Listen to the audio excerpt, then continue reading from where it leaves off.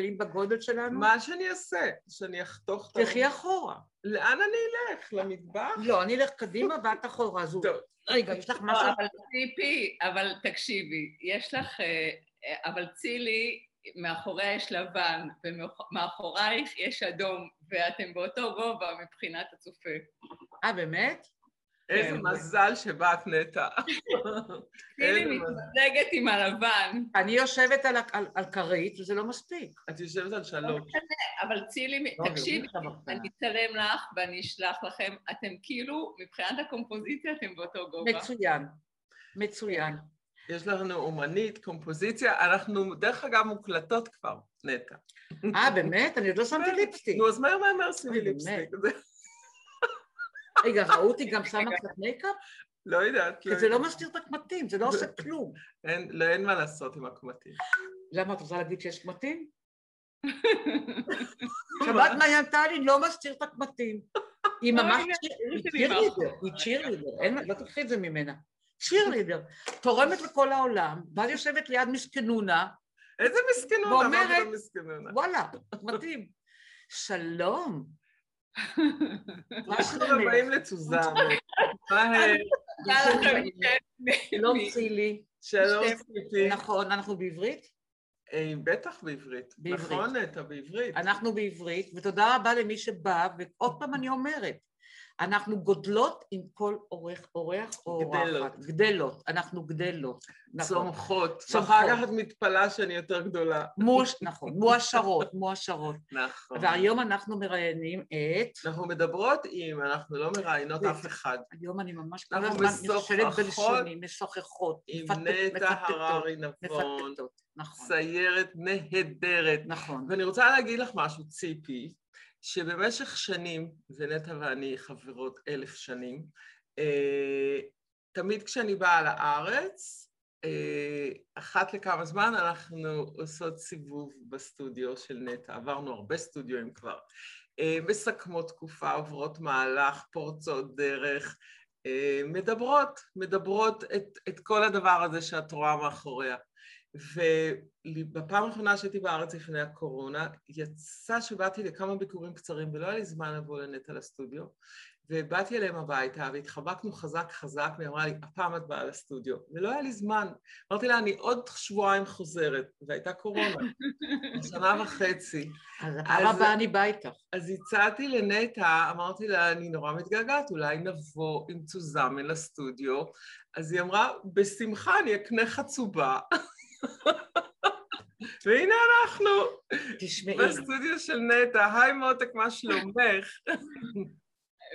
מעולה. כיף לראות אותך. א', אני לא מכירה אותך ממש, את העבודות אני מכירה, את הביוגרפיה אני מכירה, על בעלך אני יודעת הרבה שנים, עלייך אני יודעת, אבל לא, מה שנקרא, היכרות קרובה, ולכן אני עמומה מאיך המציאות נכנסת לחלק מהעבודות שלך. אני עמומה, זאת אומרת, והשאלה מה קרה בקורונה, או בכלל, ואחרי זה נעבור למה קורה עכשיו, מכל הבלגן הגדול שיש אצלנו. רגע, את עמומה מזה שאיזה מציאות נכנסת לציורים? א', אפשר, אז אם את יכולה להוביל אותי, כי היא בעניינים, קצת להוביל אותי בשני מסלולים.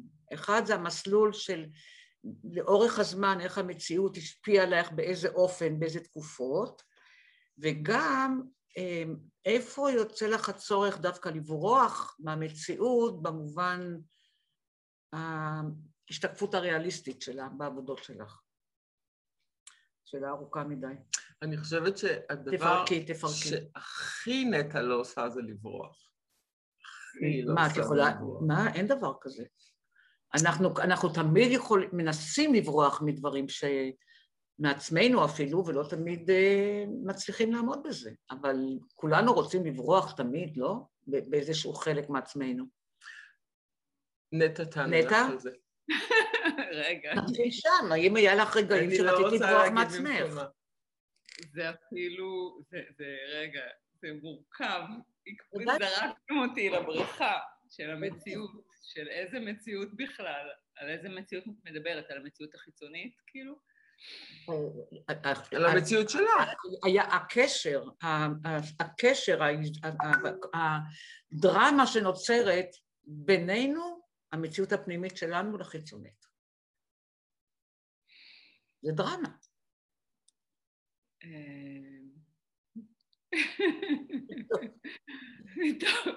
זאת שאלה שלא מכירים את השני, זה לבוא ממני בעצם, זה לא פייר.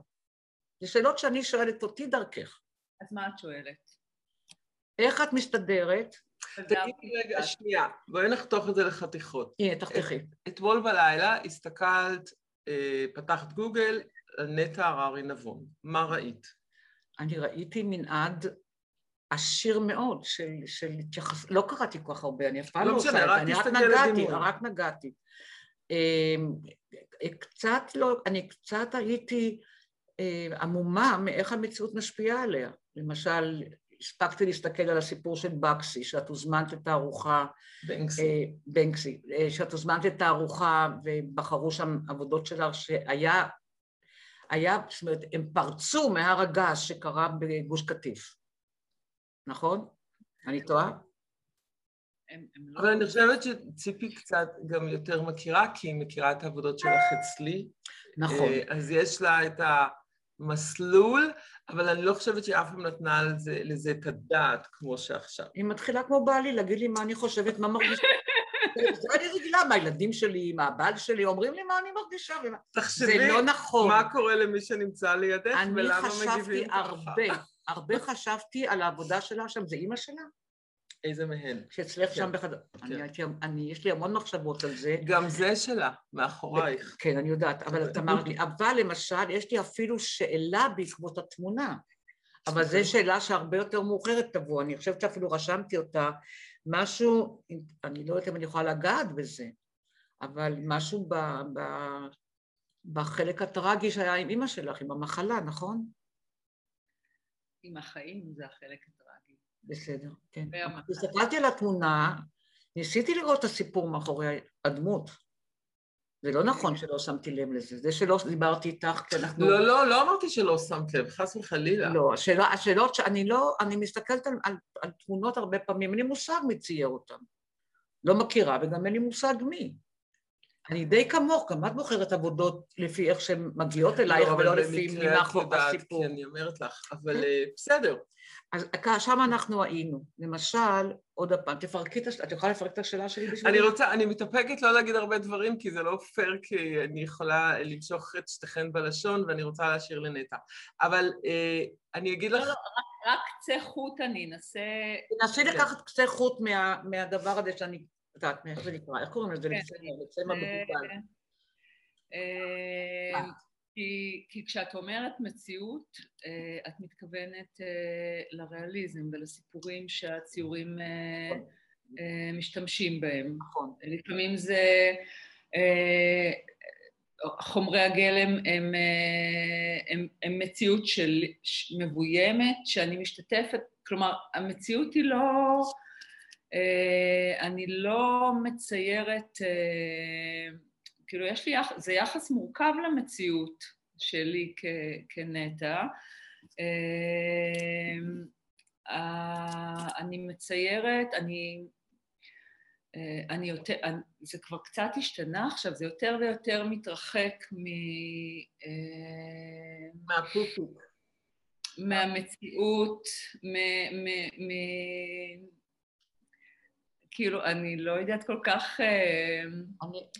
זה מתרחק, זה משתמש במציאות קונקרטית.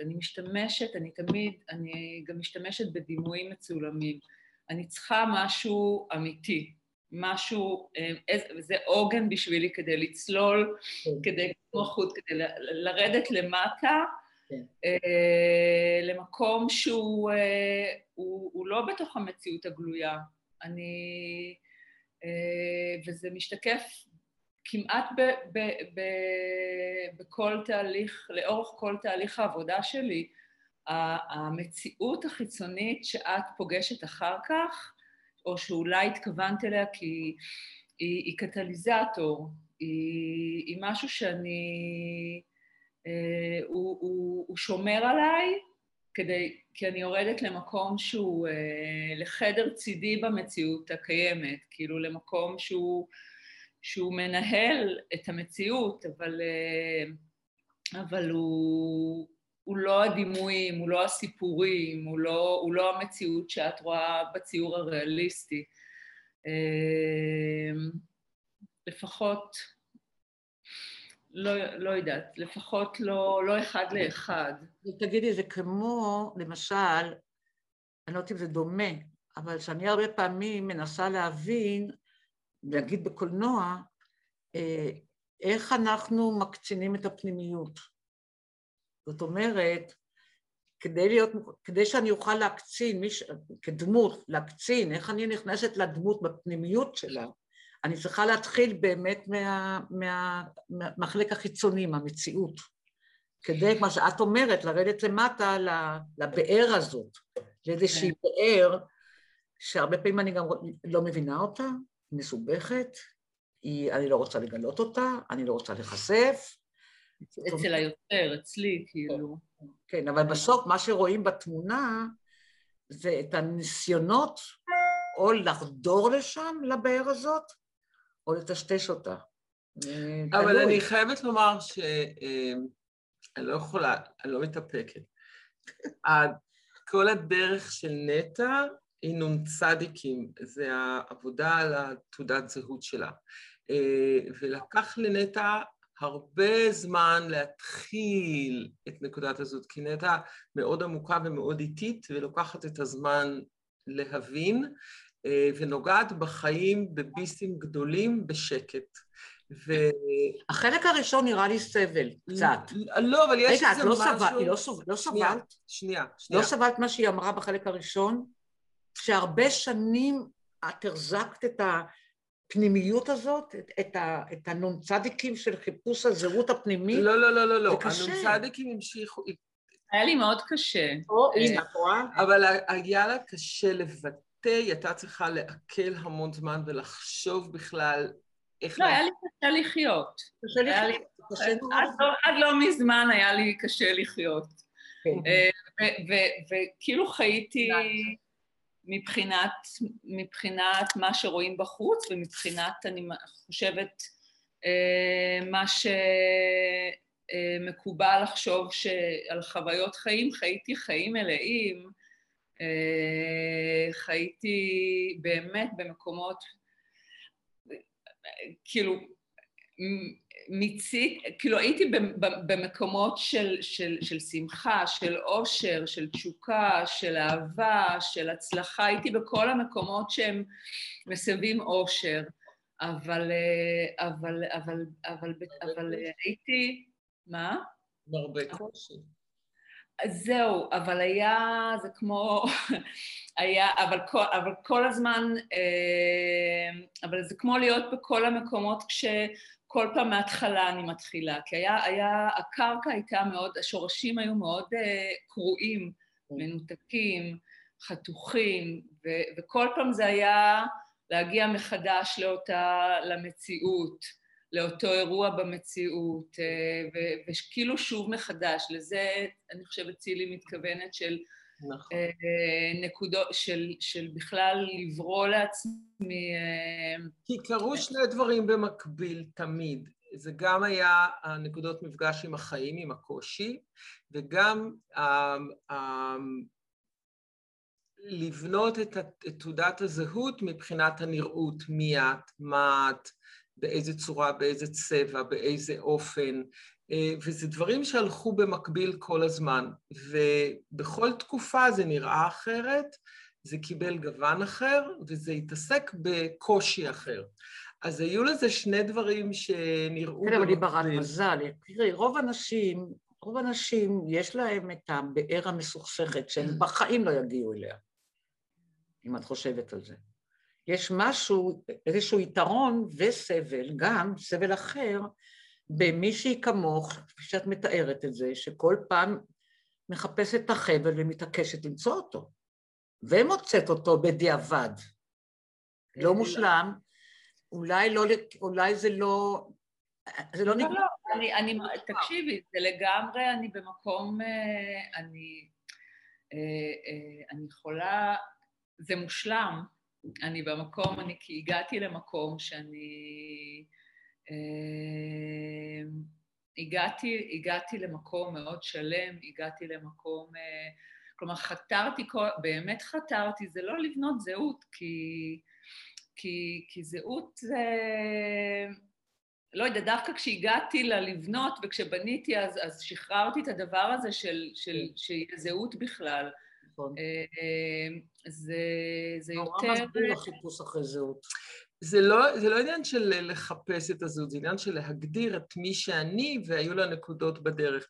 את יודעת, את מדברת, ויש לי את זה לא להגדיר אפילו. ההגדרות?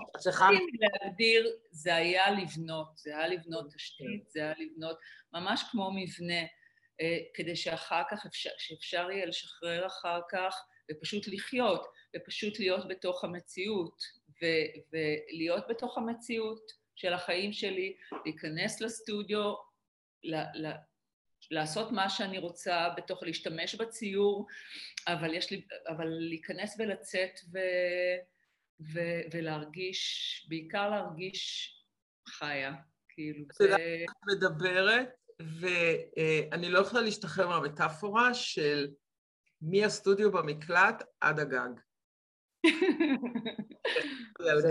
דרך אגב, זה שאנחנו... רגע, את במקלט? את גרה במקלט? לא, הסטודיו הראשון היה במקלט. זה יוצא... היה במקלט של טירנית. ממש מזל שציפי לא יודעת כמה מדרגות יש לסטודיו שלך, אני לא יודעת אם... טוב שעכשיו אני יושבת בניחותה... סליחה שאני מפריעה, אני הייתי צריכה להגיע למפיק בטורונטו, בבניין הכי גבוה, לקחתי לי שרפרף קטן, היה לי קפה, עליתי 3 קומות, ישבתי, שתיתי קפה, קמתי, כי אני פחדתי במעלית, אני לא זוכרת, אז יש פתרון לכל דבר. אבל יש איזה משהו שסימבולי, כי אני זוכרת מה ציירת במקלט, אחר כך עלית קצת למעלה, והרמת את הראש בזהירות, והיום את על הגג, יושבת גבוה, ותראי מה קורה מאחורייך. זה ממש... שיש לה אופציות.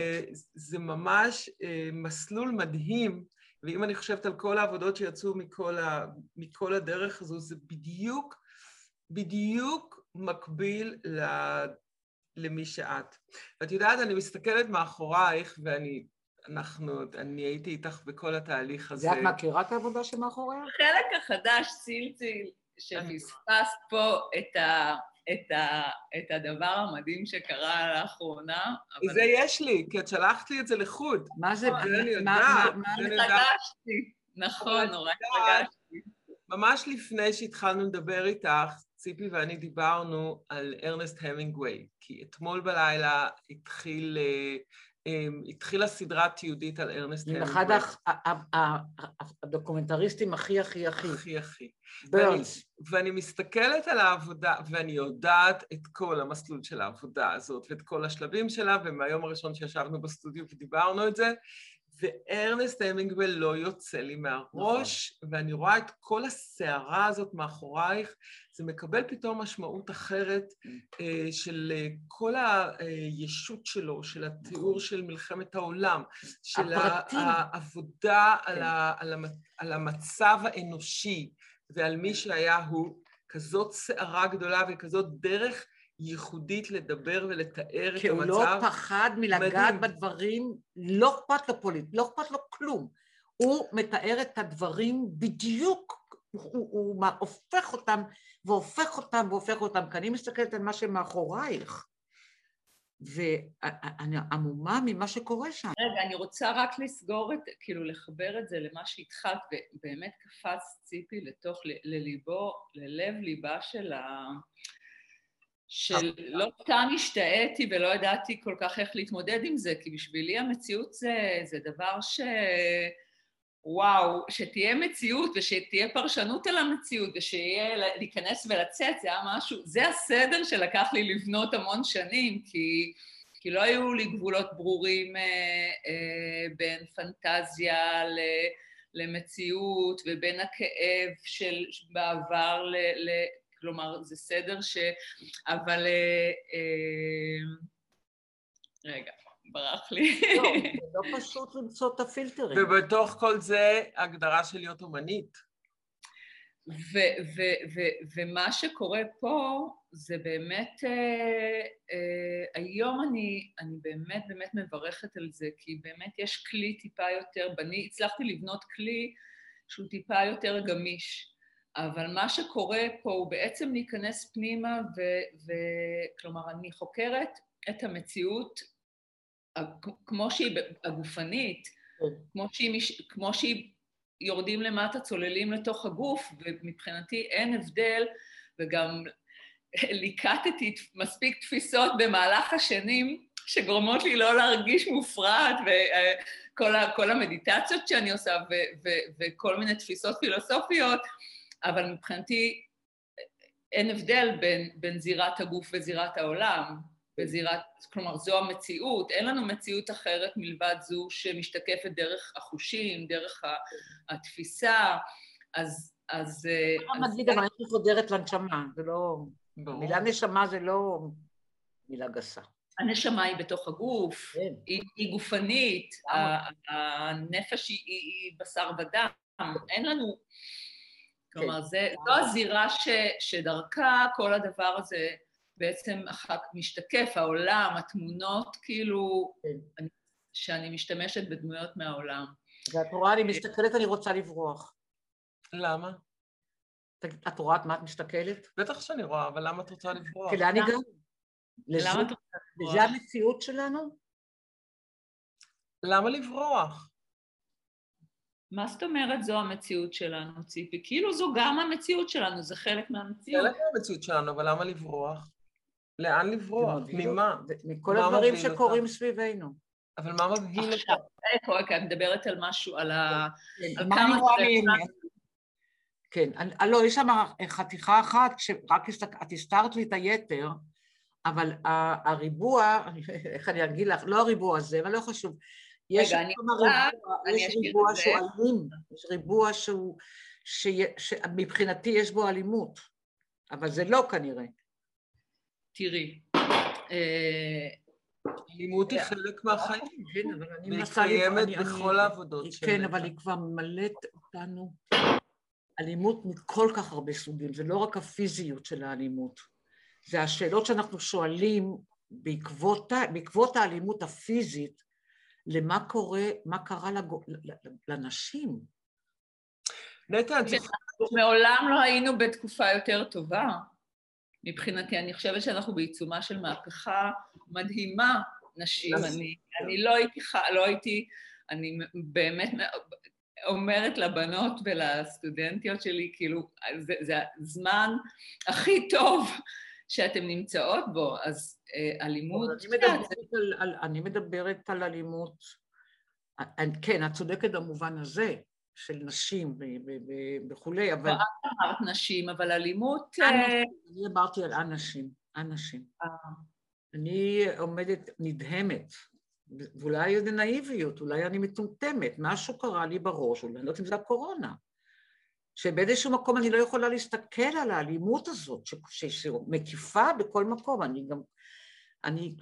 זה מגיע אליי, ואצלך משהו יצא משם שמפחיד אותי. לפני המון זמן, כשנטה הייתה רק בתחילת הדרך, אני באתי פעם והסתכלנו על איזה ריבוע אחד ואמרתי לה איזה גיי בן הינום. ואז היא אמרה לי, שחררת לי משהו, אני יודעת איך להמשיך. אבל גם הגיי בן הינום של נטה הוא נורא יפה. יש איזה משהו שמלווה את נטה באלימות כל הזמן, ובציורים שלה... זה עדיין יכול להיות אסתטי. מאוד אסתטי, אבל אני חושבת שאלימות היא חלק בלתי נפרד מהחיים שלנו. תקשיבי, רק בואי נחשוב על מבחינתי, שוב, בגלל שהשפה, עוד פעם, מבחינתי, באתי משפה אלימה. תוכל לתת לך טיפה יותר headspace? קצת יותר? תודה רבה. באמת, אני חושבת שחקרתי מה זה אלימות, מכל הכיוונים, עד שהגעתי היום למקום של החלמה כל כך עמוקה, שאני גם יודעת מה זה לא להיות אלים, מה זה שפה של חיים שהיא לא אלימה. מבחינתי, גם האלימות היא שנאה עצמית, אלימות מבחינתי היא לא פחות קשה, שוב, נכון. אני מתייחסת שוב למה שאת רואה בחוץ. דווקא זה לא, העיסוק באלימות כל כך כאילו על הקרביים של אלימות, על החלקים התשוקתיים באלימות, כמו שהיה בעמונה, על יחסי קורבן מקרבן, כאילו באמת עסקתי בזה כי הייתי צריכה להיחלץ משפה, ממבנים שהם אלימים, אבל באמת אלימות, יחסים משפילים, זו אלימות מאוד קשה. לא לקבל את לא לקבל בנו דברים, זו אלימות קשה, ביקורת עצמית היא אלימות קשה, קונפליקט, להיות בתוך קונפליקט ולא לקבל אותו, להתנגד לקונפליקט אישי, זה מבנה אלים, כאילו אלה הדברים שבעצם ירדתי לחקור. את עושה את זה, אבל אם את חושבת, אם מסתכלת סביבך, זה בדיוק מה שאני לא רואה, איך שאנשים קופצים מחוץ לעצמם ואומרים, רגע, איפה האלימות אצלי? איך אני מגדיר אלימות? מה אני בעצם רואה? לא אחראית על כל האנשים, אני בדרכי למדתי, באמת הייתי, כאילו במקביל, היה לי נורא חשוב גם שהדבר הזה לא יהיה רק ביני לבין עצמי, כאילו, ובאמת בתוך התהליך, גם צילי יודעת, כאילו זה תמיד היה גם להיות עסוקה בעצמי, אבל גם לצאת החוצה ולנסות... מה זה בחוץ בציורים? בעבודות שלך... בחיים, במציאות, נגיד בעבודה עם נוער בסיכון, שהייתי כמה שנים שהוביל אותי ללימודי טיפול בכלל, או היום בעבודה בהוראה, מבחינתי, ללמד שפה לא אלימה, לגדל שם בסטודנטים משהו בלי לחתוך כל הזמן, בלי לחתוך ושהם יצטרכו לשקם, כאילו פשוט, אלה הדברים שהמצא הזה, כאילו נורא חשוב לי, אז לא, אני אומרת את זה כי את אומרת מה קורה שם בחוץ, אז אין לי אחריות על כל העולם, אבל באמת בכל הזירות שאני פוגשת, הדבר הזה, השפה הזו, היא כן מתקיימת, וכן... יש כאן שתי פלטפורמות, כי ברגע שאת יוצרת ואת בתוך הדין ודברים עם עצמך ועם הבפנים שלך והבחוץ שלך, ומה שאת מעבירה במשך כל השנים בתחומים נוספים, זה מקום אחד, המקום שבו אנחנו נפגשים עם זה, זה כבר סיפור אחר. עכשיו, יש נקודה גבולית שאת עומדת מצד אחד עם העבודה שלך זה הגבול ואנחנו עומדים בצד השני. את אמרת, אני כל פעם מתפלאה על התגובות, אבל את צריכה להיות מודעת. אבל זה לא היה מוקלט, אז כאילו... כן, זה לא היה מוקלט. אז תתחילי מההתחלה את המחשבה. שכל פעם שאת שומעת, מה קורה כשאת נפגשת עם התגובות לעבודות שלך? האמת היא זה תהליך שתמיד היה מורכב מתחילת הדרך. פעם היה לי מאוד קשה להכיר בתגובות של האנשים. היום אני ממש מנסה ללמוד את העמדה הזו, שהיא לא העמדה שלי, כאילו של מה שאתם רואים, כי את דיברת על אלימות ודיברת... על פאניקה, זה אותו דבר בשבילי. אוקיי. כשאני בפאניקה אני מרגישה מואיימת, כמובן, כי אין לי שליטה, אבל תקשיבי רגע. את צריכה, בסך הכל, את לא אחראית למה שאני מקבלת מהעבודות שלך, אני מסכימה עם זה, אבל בסופו של דבר, אני גם אומרת לסטודנטים שלי, שהם כאילו מנווטים מספרים סיפור, הם לא יודעים מה יהיה בסוף.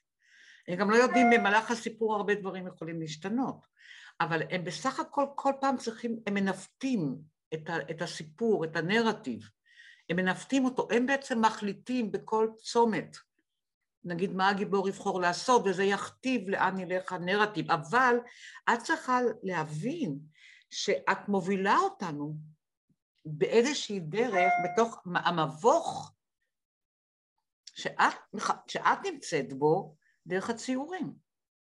כן, אבל הקשר שלי עם הציור הוא הציור בעצם מתאר אזורים מאוד מאוד לא מודעים אצלי. כלומר, הם Headspace. מה? Headspace. כן.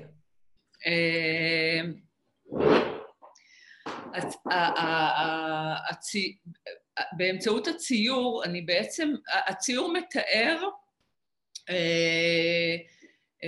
תחושות, מבנים, רגעים, נימים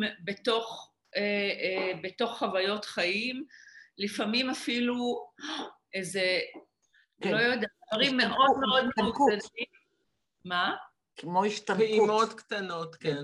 דברים מאוד מאוד, כל הדרמה הזו היא באמת, היא מסתירה, הרבה פעמים היא באה לתאר דברים מאוד מאוד מעודנים, שאני לא יכולה לגעת בהם אחרת מלבד הציור. ולכן פתאום לשמוע את זה בתוך המציאות, זה לא היה לי קל, זה לא תהליך שהיה לי פשוט. שוב, לפגוש את המציאות האמיתית של מה שאני מציירת. אבל אני לא חושבת שזה עניין של מציאות אמיתית, ואני לא חושבת שזה עניין של הובלת הצופה. כי כשנטע יושבת בסטודיו ומציירת, היא מובילה את עצמה, היא מובילה את הציור, היא לא מובילה אותנו. לא אותנו. והמציאות היא שלה. כשאנחנו נפגשים עם זה, זאת המציאות שלנו. נכון. יש כאן, לכן אני אומרת שכשהציור עומד בנקודת המפגש בין האומן לבין הצופה, זה כבר נרטיב אחר, זה סיפור אחר. זה שאנחנו, לכן אני אף פעם לא מבינה אנשים שנכנסים לתערוכה או למוזיאון, ומיד לוקחים את האוזניות לשמוע מה יש להגיד על מה שאומן. הם מאבדים את כל העניין של נקודת המפגש התמימה והמדהימה שבאמת יש בין אומן גדול לבין הצופה. זה כאילו הם לא סומכים שהאומנות היא קומוניקטיבית. אני לא יודעת שהם לא סומכים. אני חושבת שהם גדלו לתוך עולם שמחייב הסברים. כן, כי הם לא סומכים על היכולת שלהם לתקשר בצורה ישירה. נטרלו להם את היכולת. נטרלו להם את היכולת לתקשר או להקשיב או להבין או להיות יכול לרקום סיפור אחר. הסיפור שלי לא צריך להיות הסיפור שלך. לא, לגמרי לא. אבל אני עדיין הייתי באופן אישי, מאוד הייתי רוצה להיות קומוניקטיבית. על איזושהי רמה, אינטואיטיבית, רגשית, לא חייב להיות שאני מבינה את הסיפור, אבל באיזשהו מקום שיווצר חיבור. את מדברת כאומן יוצר. לא, כבן אדם. כבן אדם, ממש כבן אדם. אוקיי. כשאני באה למוזיאום, אני אף פעם לא מקשיבה להסברים. אף פעם לא עשיתי את זה, אבל אני כן מרגישה לפעמים כמה שאני נפעמת, או כמה שאני אפילו לא מאוימת, אבל זה חודר לי וזה נוגע לי בדיוק במקומות של העבודה. את יכולה להגדיר את זה אחרת, אני הגדרתי אלימות, את אמרת פאניקה, זה לא משנה, זה הכל סמנטיקה. אבל תסתכלי כמה כוח, כמה דרמה יש בעבודות האלה. והיום זה הפך להיות לקאוטי, זה לא קאוטי אצלה, זה מעניין שבסוף היום זה לא קאוטי אצלה, אבל זה כל כך קאוטי במציאות שלנו היום, לא, בעבודה שלך זה לא קאוטי בשביל. כי אומנות היא עושה סדר באזורים קאוטיים, היא מגדירה, זה הטרנספורמציה. נכון. גם יש פה הנצחה של רגע. ברגע שיש הנצחה של רגע וזה כפו, נכון. אז כל המנוע הכאוטי נעצר. נכון. ויש כאן השהיה מאוד גדולה, יש כאן... גם אפשר לפרק. אפשר לפרק את זה, אפשר להרגיש, אפשר לחוש, נכון. אפשר לחשוב, נכון. אפשר להפוך את זה למשהו הרבה יותר ידידותי אפילו. רגע, אני מציירת על נייר פרגמנט, וכל פעם אני מחליפה, רואה? נייר, כאילו אני צריכה להתחיל מחדש, כל יום עבודה אני מתחילה מנייר חדש, ומאז שחזרתי, אז התחלתי גם לכתוב תאריכים, כל כך הודיתי לציור שהוא... חזר לה. שהוא נשאר איתי כל הדרך, גם כשרציתי לבעוט בו כל כך הרבה פעמים. שממש, כאילו, על הנס הזה, פשוט יום-יום, אני מציינת יום-יום את זה שאנחנו ביחד, ממש. יש לי שאלה גדולה, נטע. את חושבת שזה חשוב להסביר את הציור או את תהליך הציור, או כי... אני חושבת שיש המון אנשים שנורא מאוד רוצים את ההסברים או את התהליכים, ואני תוהה תמיד ביני לבין עצמי, אם זה חשוב או לא. איך את מרגישה? את חושבת שחשוב להסביר את ההליך? את חושבת שצריך לשתף בתהליכים, או שפשוט ליצור נקודת מפגש כאילו אנונימית אבל מאוד משמעותית? זאת העבודה, או זאת התוצאה הסופית. תראה, זה מה שאתם עומדים מולו. אני יכולה להגיד לך מה אני אוהבת לשמוע. אני לא יודעת מה... אני אוהבת לשמוע אנשים מדברים בכנות,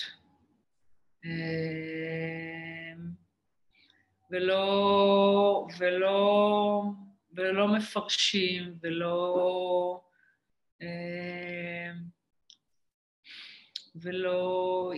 אם רוצים לספר, אז אפשר לספר, אבל לא שום דבר שהוא...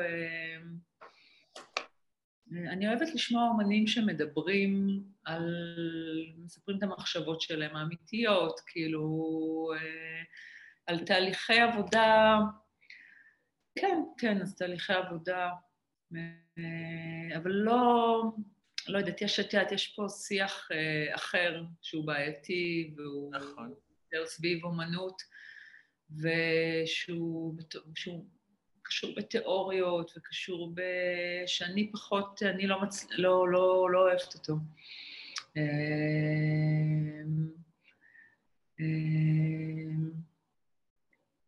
אז לא יודעת אם עניתי לך. לא, אגב, את דיברת שאת מופתעת מתגובות. את לפעמים מופתעת מעצמך? שאת מסתכלת על העבודה שלך, ואת אומרת, וואו, אני לא מאמינה שציירתי את זה. וואו. כן, זה לא ארוגנטיות, זה לא שוויץ. אני אומרת משהו פנימי. א', הגעתי גם לגיל שאני בשמחה מוכנה להשוויץ על דברים שראויים, אז זה לא איזה... את יודעת, זה לא מפחיד אותי. אם אני מופתעת, יש רגע בציור, הרי בציור, הרי מתחילים מאיזה פנטזיה, כאילו מתחיל, יש דימוי צילומי, או אם אני עושה בו כל מיני דברים, אבל יש איזושהי פנטזיה של הציור שהיא לא בתוך המציאות, היא עוד לא קיימת, היא רק בראש, וכמעט תמיד בתוך התהליך גם יש מפח נפש, כי זה לא מתאים לפנטזיה, אבל יש רגע אחד שפתאום משהו חי, שפתאום זה לא רק בראש, זה באמת, ואת רואה את זה מולך. זה חי, וזה חי, נגיד, הנגיעה, איזה לפיתה, ובגלל זה קשה לי כאילו לשחרר לשחרר גם את הריאליזם, כי הדבר הזה שגרוסמן קרא לו הפרפור, כאילו הציפור פרפור בגוף אני מבינה, כאילו הדבר הזה שהוא חי מול העיניים, אני אוהבת אותו, זה רגע שאני... זה כמו לידה, זה כמו שמבשלים הריון, ופתאום את רואה את הפרצוף יוצא החוצה, ויש כאן איזה משהו שיש לך בראש ובלב ובידיים, איזושהי מחשבה שמחייבת שיתוף פעולה של הידיים עם הלב עם הראש, ופתאום זה עומד מולך וזה מקבל פעימה, והפרפור הזה מקבל חיים חדשים. קורה לפעמים שזה בכלל לא מה שהתכוונת, או שמה שהיה לך בראש היה משהו אחר? לגמרי, ברור, כי בתוך תהליך העבודה גם יש לגמרי. איך מתיידדים עם משהו שיוצא משהו אחר, או שמכסים אותו? בדרך כלל זה האמת. זה האמת, לא? מה? זה משהו מאוד אמיתי שלא צפוי. מהניסיון שלי יוצא משהו שלא ציפיתי לו, אבל אני ממש מסרבת להתנגד לו. אבל יש כאלה שמכסים את זה עם המברשת, ולא נותנים לזה להיות. תראי, אני יכולה להגיד לך שפעם לא הייתי מסוגלת להתמודד עם דברים לא צפויים, כאילו הייתי נורא זקוקה לשליטה, הציבורים גם היו מאוד מאוד סגורים מבחינת אבל באמת היום אני מחכה לרגעים האלה, קרו בשנתיים האחרונות, קרו פה משהו מתוך טעות, איתם התגלו לי הקילופים, בעצם השכבות, אני יכולה, וזה לא היה לפני כן, זה היה הפעם הראשונה שאפשרתי למשהו כזה לקרות. עכשיו, כדי בכלל לאפשר למשהו, זה היה נס מבחינתי, זה היה שנים לרכך פה איזה משהו שהוא מוכן לאבד שליטה לרגע, להיות בתוך אזור שהוא לא ברור לו, בתוך איזה אזור של אי-ודאות. זה היום, אבל אני נהנית מהמקומות האלה, ממש. כי זה נס, ואני מודה... אני מסכימה איתך לגמרי. זה קרה לנו בסרט שלי. לא, זה חלק, כשאמרתי לך שפעם היה קשה לחיות, זה חלק ממבנה שקל לו יותר לחיות, כן. את יודעת שבסרט שאני עשיתי עם צילי, ברגע האחרון, ממש לפני הצילומים, בשכתוב כזה לא גדול אחרון, לקראת הסוף פתאום יצא משהו מהפה של אחת הגיבורות. ואני מעולם לא תכננתי, אבל היום אני מבינה שזה היה, את יודעת, כאילו האקורד שבו מתומצת כל הסרט. בעצם, השאלה המרכזית שלי הייתה בתוך השורה הזאת. זה באמת נורא מעניין, ואסור להתנגד לזה. אבל אני חושבת שזה כמו בתהליך טבעי של התפתחות רגשית ומודעות, כי את לא שומעת ולא שמה לב לדברים מסוימים, ופתאום נפתח איזה מקום נכון. וזה נוחת, ואת שמה לב אליו. ואז נכון. כשאת שמה לב אליו ואת מוכנה לקבל את זה, זה לוקח אותך למקום חדש. נכון. לפעמים לא שומעים את זה ולא רואים את זה, כי את לא שם. ואותו דבר גם בקטע של עבודה, את שמה את זה, את רואה, קרה משהו, טעית במשהו, לא טעית במשהו, ופתאום יצאת, אוי, רגע, זה בכלל נכון. משהו שאני צריכה לשים, אני יכולה. היכולת הזו לשחק בתוך הסטודיו, כן. זה באמת, זו הסיבה כלומר, זה לא היה הסיפור שהייתי חייבת לספר, מהאזור, הוא היה שתלטן, הוא היה דיקטטור קטן, לספר את האמת שלי, לספר את אותה אמת שאי אפשר לספר, זה היה דיקטטור בקיצור, והיכולת המשחקית פה, שהתחילה באמת רק אחרי הלימודי טיפול, ששחררו אותי מהמון המון דברים, מה זה, שם מתחיל, איך וויניקוט אומר? שם מתחיל החיים, שם מתחילה היצירתיות, היכולת להיכנס, להתנתק מהחיים וגם לשמור איתם על קשר, כאילו להתנתק מהציור וגם להיות איתו בקשר, אבל להיות בזירות אחרות, ואז לחזור לציור. אבל את יודעת שאומרים שבכתיבה הדבר הכי קשה זה מה שנקרא to confront yourself. להתעמת עם עצמך. אומרים שזה מאוד, בכתיבה יש אחד שאני מאוד מעריכה אותו, קוראים לו וולדו סולט, כמו מלח. הוא כתב את סרפיקו ואת מידנייט קאבוי והשיבה, קאמינג הום. מה פירוש להתעמת? שמאוד קשה, שאת כותבת, את לא מודעת שהמון פעמים את בוחנת המון שאלות מהקשקש של עצמך, מהדברים שאת לא כך רוצה לגעת. זה כמו שאת יורדת בחבל, אני חושבת. לא, אבל מה זה להתעמת? זה המסע קשה, להתעמת או קונפרונט, לעמוד מול. לעמוד מול... אני מבינה מה זה, אבל היא שואלת... לא להתעמת, לעמוד מול. לעמוד מול זה להתעמת. זה להתעמת. שזה הדבר הכי קשה, למשל, בכתיבה. אצלך הדימוי, אני הולכת להשתמש בו אגב, של הירידה בחבל, אני הולכת להשתמש בזה, אני גונבת את זה ממך, זהו, סופי. זאת אומרת, החיים, זה חלק גם ממה שקרה בשנים האחרונות, שהוא באמת הבדל של חיים שלמים ממה שהיה, זה היכולת לעמוד מול מה שקורה, לעמוד, לא להתנגד, לא לברוח, פשוט לחוות את הדבר. זה אנשים, הכאוס כאילו, זה מה שמבדיל, אני חושבת, גם אנשים זה מה שמבדיל היום בין קבוצות שבעיניי, וזה האתגר, ולשם אני חושבת, לא יודעת, זה באמת האתגר והשאיפה, להיות מסוגל במציאות, ביום יום, מה שמגיע, פשוט להיות מולו, גם אם הוא קשה. נכון, אבל היום קצת נהיה בלתי אפשרי, לפחות לחלק מהאנשים. לי נהיה... אני לא מדברת על, עוד פעם, אני מדברת על פוליטיקה? לא רק. אני מדברת, תראי, בסך הכל בתקופה של הקורונה, זה מחייב את כולנו. יש כאלה שצולחים את זה יותר טוב, יש כאלה שצולחים את זה פחות טוב, אבל, ואני מרגישה משהו, וזה משהו שאני מרגישה בניו יורק,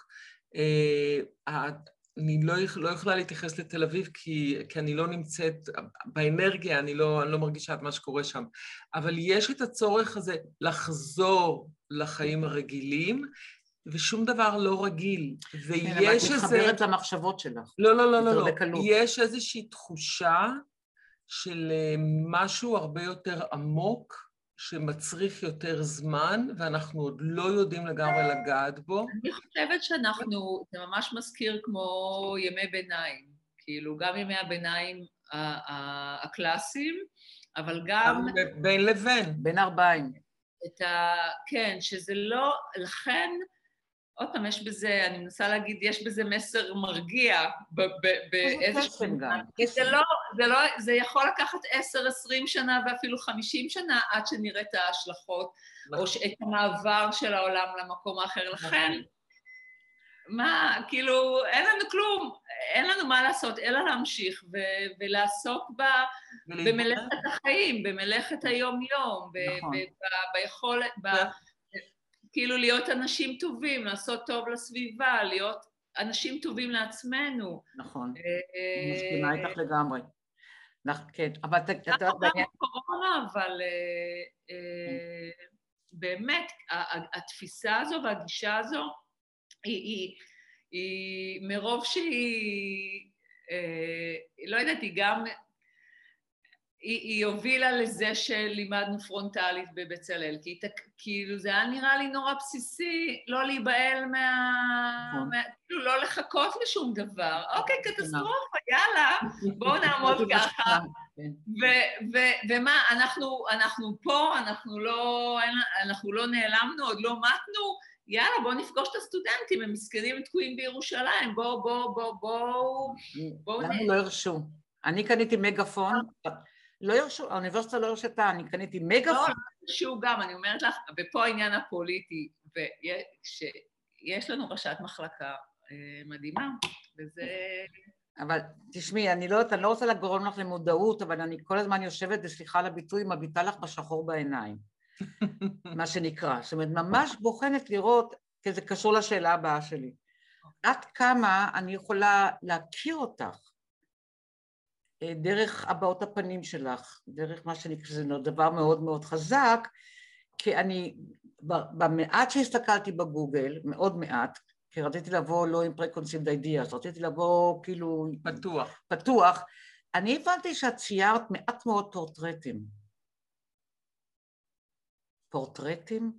מעט מאוד? ציפי, את ראית את העבודה של... להכיר אותי או לא להכיר אותי? לא, אני מדברת על זה שהיא ציירה 2 פורטרטים שאני יודעת עליהם, מתנה. ציירה המון פורטרטים. רגע אחד, את שמוליק. לא, זה פורטרטים מוזמנים. פורטרטים מוזמנים, זהו. אז בסדר, סליחה, די, התכוונתי לזה, זה דיברתי. פורטרטים מוזמנים, אני מתה על הדבר הזה. כן. אני מזמינה את כל מי שבאמת, אני כל כך נהנית, כי זה משחרר, אני באמת יוצא ממני רק הטוב שבי והיכולת, כי אני משוחררת מהסיפור העצמי. לא, אבל זה לא, אבל חכי רגע, אני מתעניינת לדעת, אם את צריכה, נגיד, אותיות לא כל כך, עכשיו עוד לא את מכירה אותי קצת יותר, אבל שאת לא מכירה מישהו, ואני ישר מזמינה ממך פורטרט על האיש שלי, ואת באה ומתחילה, השאלה, מה קורה לך בתהליך הזה? את צריכה להכיר את הבן אדם? זה עבודת מחקר משותפת, זה כיף. זה התבוננות? עבודת המחקר היא התבוננות? אני מדברת על פורטרטים מוזמנים. מוזמן, כן. אני אומרת, זה לא שאת לא מבינה אם אפשר להכיר אותי. ציפי באה אלייך ומבקשת לעשות פורטרט מתנה ליאנקלה, ועכשיו אתן יוצאות למסע משותף, עד שהפורטרט יוצא. זאת חגיגה. לא, אנחנו לא נהיה מצע משותף. אני נותנת לה את ינקלה, תביטי בו, תעשי פורטרט שלו, ואני רוצה לדעת אם היאנקלה שלי יהיה שם. זה יהיה מסע משותף, כי תדבר איתך. תדברי איתי? בוודאי. הרבה פעמים, וואי, קרו דברים מקסימים בדבר הזה, כי הרבה פעמים, נגיד היה לי ציור אחד שאישה ביקשה לבעלה, ודרכי בעצם מתנה, וציירנו אותו כילד ועם סבא שלו, אבל דרכי היא העבירה לו את המסר על בטח. שאי אפשר היה להעביר בתוך מילולי. זה מסע מרתק בפני עצמו, שמאפשר משהו שלא מתאפשר בדרך אחרת, ופותח המון לכל הכיוונים, זה כיף. את מבינה, כי כשאת מסתכלת במוזיאונים על הפורטרטים שרובם היו מוזמנים, יש לך הרגשה שהמודל, זה שמציירים אותו, ניסה להראות את מה שהוא היה רוצה שיראו. אבל תלוי גם באיזה תקופה, כי זה כמו צילום. בתקופה מוקדמת, כן. כי זה כמו צילום, ישבו לפורטרט. או בצילום זה יותר מזה, בצילום בוודאי. ישבו לפורטרט ופשוט ציירו, עם נטע עכשיו יושבת, ויבוא רובנס לצייר אותה, ולצייר אותה זה סיפור אחר. זה משהו אחר לגמרי. הבנתי. בקיצור, אז זה מרתק, אבל לא כל כך קל להיות צייר רציני. לא קל להיות. אני מנתקת את זה. קודם כל לא קל להיות, וצייר רציני עובר את הדברים שלו, כן, בהחלט. כן. שאלת אותי על אמא שלי את השאלה שרצית לשאול. רגע, חכי. שמה? לא יודעת. לא, אני רציתי לשאול, לא, כן. עד כמה האירוע הזה באמת בא, איך הוא בא לידי ביטוי בעבודות שלך? אמא שלי. כן. אני מתארת את המון את אמא שלי. כן, אני רואה אצל צילי. כן.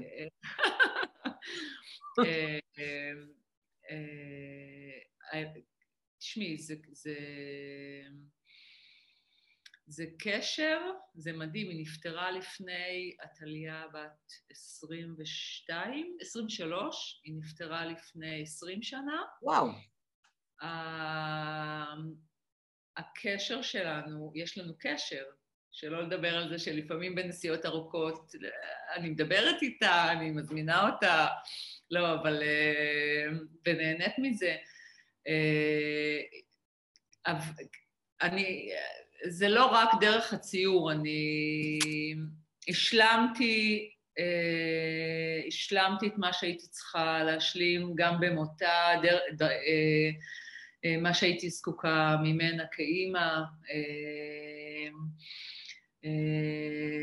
וואו, הייתי צריכה להיפרד ממנה, לקח לי המון שנים להיפרד מהחיבור שהיה לנו, ולקבל אותה בחזרה כאימא, ואת כל הדבר הזה בכלל עשיתי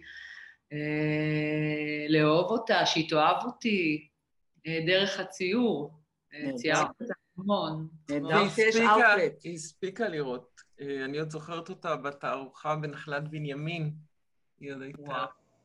כן. אז עשית איזשהו סוגר. מה את אומרת? תמיד היא רצתה שאני אצייר פרחים. באמת? כן. למה את לא מציירת פרחים יפים? לא. אז...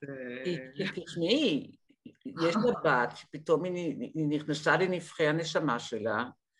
היה לה מאוד קשה. זה מאוד קשה, כן? מאוד קשה, כי תשמעי, זה לא צחוק, היא ידעת, דרך הציורים שלך אפשר לראות חלק מהקשיים, וזה נורא קשה. מה את אומרת? והיא לא הייתה מסוגלת לראות. ודאי שלא. אבל היא ארזה אותך בצורה מסוימת, ואחר כך את ארזת אותה בצורה מסוימת. כן. זה נהדר שהיה איזשהו... איך אומרים? closure. איזשהו... זה די סגור, במובן שזה contained. זה קיים, ואת מכילה את זה לגמרי. זה מצוין, איזה כיף. מאוד, אפילו יש אהבה מאוד גדולה, במקום שפעם היה באמת נתק מאוד גדול, וחלק היום בתוכי, האימא שלי שבתוכי, וההיסטוריה שלי, והקשר שלי איתה הוא מלא אהבה. איזה כיף. חוץ מהיכולת לגעת, כן. וזה הציור מאפשר. כי כשאת מציירת, אני נוגעת בה. את יודעת, אני אמרתי לבנים כשליאו נפטר, ליאו זה בעלה של צילי. נטע יודעת. אז מה נטע יודעת? יש פה עוד כמה אנשים. יש כמה, כן. והבנים היו בני 16. וכשחזרנו לניו יורק אמרתי להם, עכשיו אתם יכולים לאהוב את האהבה בתנאים שלכם, מתי שאתם רוצים, איך שאתם רוצים, רק אי אפשר לגעת. והנוחות היא שזה לא היה כפוי, הם יכלו, אמרתי, אתם יכולים בהחלט להזמין אותו כשבא לכם, וכשאתם לא רוצים, אתם לא חייבים להביא אותו. וזה נותן איזשהו שחרור, איזשהו כוח לאהוב אותו בתנאים שלהם. וזה משהו מאוד משמעותי, כשאתה יכול לאהוב מישהו קרוב בתנאים שלך ולא בתנאים שלו. זה מעצים, כן. נורא חשוב בחוויית החיים. א', אהבה זה דבר חשוב. בטח. על אחת כמה וכמה להגיע למקום שאתה אוהב את ההורים שלך, הרבה פעמים הם לא יכולים לאפשר לך את האהבה, אז אתה צריך, אחרת מאוד קשה לחיות. נכון. והרבה פעמים כן, עושים את זה בלעדיהם. נכון. העיקר שעושים את זה. כן. העיקר שממשיכים לאהוב. נכון. ובתנאים בריאים. איזה יופי של סיום. כן. איזה יופי של סיום. לא, צריך הרבה כוח למה שאת אומרת. נהדר. מתוקה. אנחנו ניפרד. היה נפלא. בעצב רב, אבל אנחנו מקוות להתראות בקרוב. יום ארוך, אנחנו התבלבלנו, ונטע מ-6 בבוקר מחכה לנו. באמת? מה חשבת, אנחנו נבוא אלייך ב-11 בלילה? היא אמרה לי ב-12. אני מ-12 מחכה רק... את יודעת כמה פעמים היא שמה ליפסטיק היום? התכוונת ל-12 בלילה? מה הבעיה? אתה לנו אין לדבר. אני חיכיתי ב-12 בצהריים, שכחתי שאתם בניו יורק. הבנתי. זה 5. אבל זה קורה לנו הרבה. יהיה רע ב5 זאת. דיברנו. יהיה רע, אין. הורידה את הליפסטיק ושמה את עוד. יפה מאוד, יופי. מותק שלי. היה יופי שביופי. אוהבות אותך מאוד. נעים מאוד היה להכיר אותך. כיף. מאוד.